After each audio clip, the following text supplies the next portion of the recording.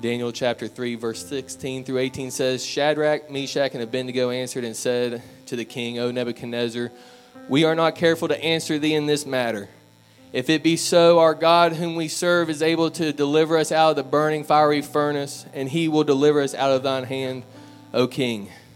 But if not, be it known unto thee, O king, that we will not serve thy gods nor worship the golden image which thou hast set up. For the next few minutes, I'd like to preach you on Let It Be Known. Let it be known, and you may be seated.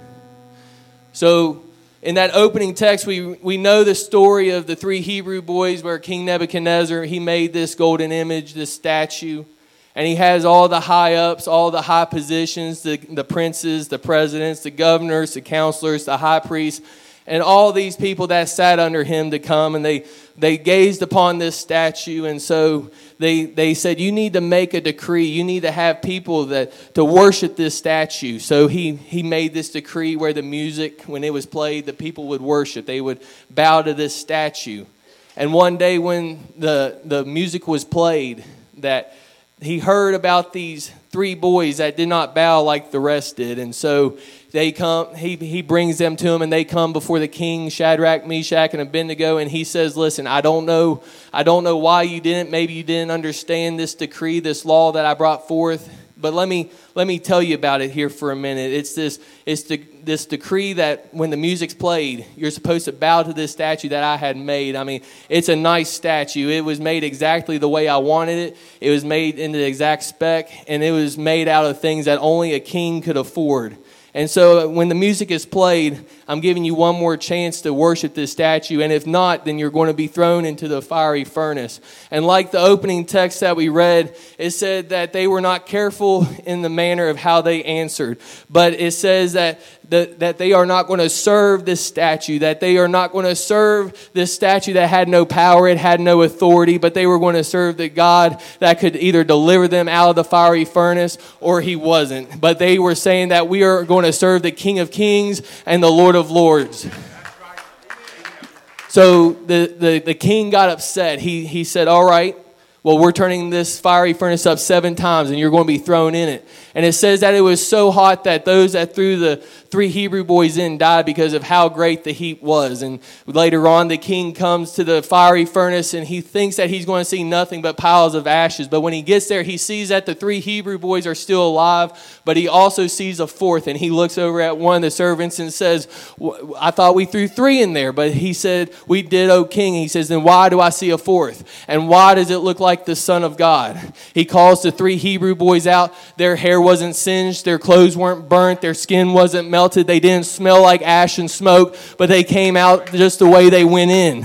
And when they came out, he said, where's the 4th? And they said, it was just us in there, king. And so he said, from this point forward, we're serving the Lord that you serve, because there's no possible way that you should have survived the heat from that fire, but he did. So we're going to serve him. And a couple of chapters later, we look at Daniel in the lion's den, chapter 6. It says that the people, the princes and the presidents did not like Daniel, because Daniel was like the King Darius's right-hand man. He loved him over all the rest. And so they made this law, they made this decree that the king agreed to, that was, if you petition God for anything for 30 days, then you were going to be thrown into the lion's den. And so when Daniel heard about this, he didn't stop, he didn't quit, but he went back to his house and still worshiped God.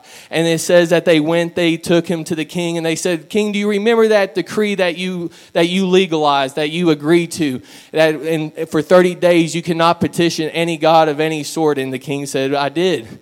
And they brought Daniel before him and said, well, this man right here, he has done this. He has broken your law. And it says that the king mourned. He was sorrowful for agreeing to this law, but he upheld the law nonetheless. And they threw Daniel into the lion's den. And when they threw him in, the king said that the Lord is going to keep you, Daniel.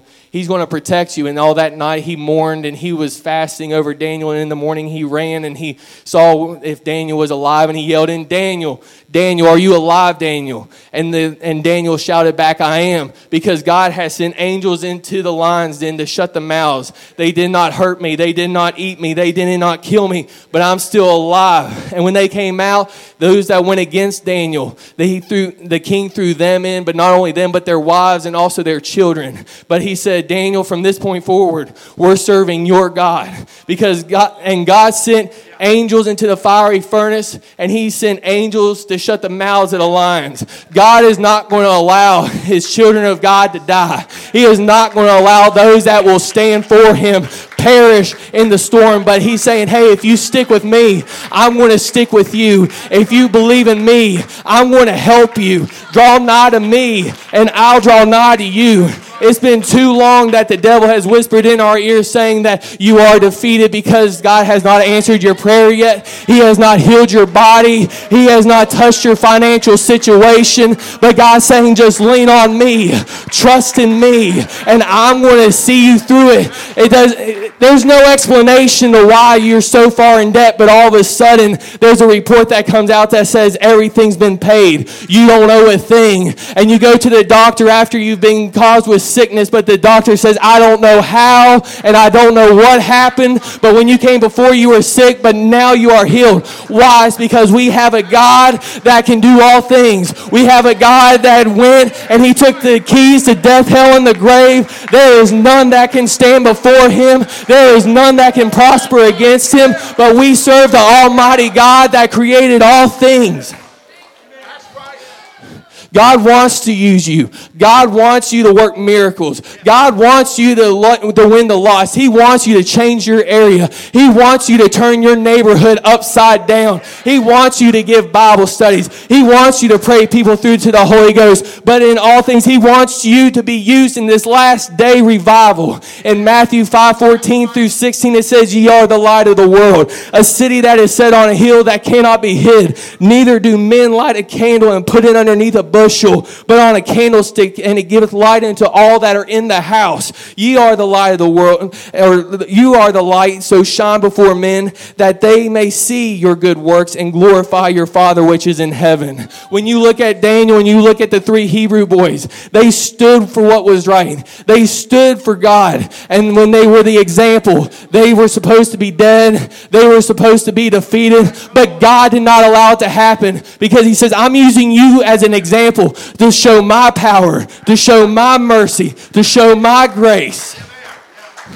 They faced an adversary that was far greater than them by themselves, but they had an ally that was on their side, that took care of the adversary that was against them. Let it be known this day that we are not going to sell out our doctrine just because we are outnumbered, it seems like, in number, but we have a God that none can stand before him, that none can prosper against him.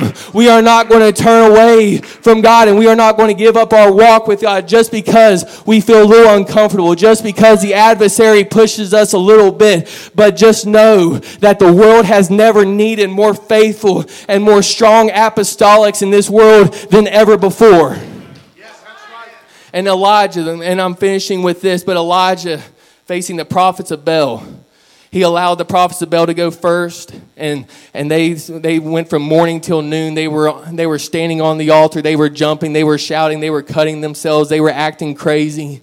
But when it was finally Elijah's turn, all he did was just call on the Lord.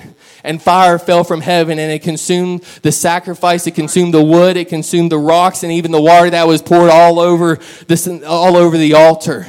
Because God saw his faithfulness to him. He was saying, it doesn't matter how many prophets stand against me. They're not going to change my view of God. They're not going to change my aspect of what God is and who God is. And we need to be that way today. It doesn't matter what stands before us. But if we stay faithful to God, he's going to see us through those situations. He's going to see us in the valleys, and he's going to see us on the mountaintops. But we just need to say, Lord, I am faithful to you. I love you. He's never lost a battle. He's never been defeated. But if we can stand here this morning and we can cry out today, can we make a decree today that we're going to serve God no matter what? We're going to serve the Lord through any situation, through any valley. Right now, Lord, we love you, Jesus. Lord, we praise you. We magnify you. Thank you for your faithfulness to us, Lord, in the name of Jesus.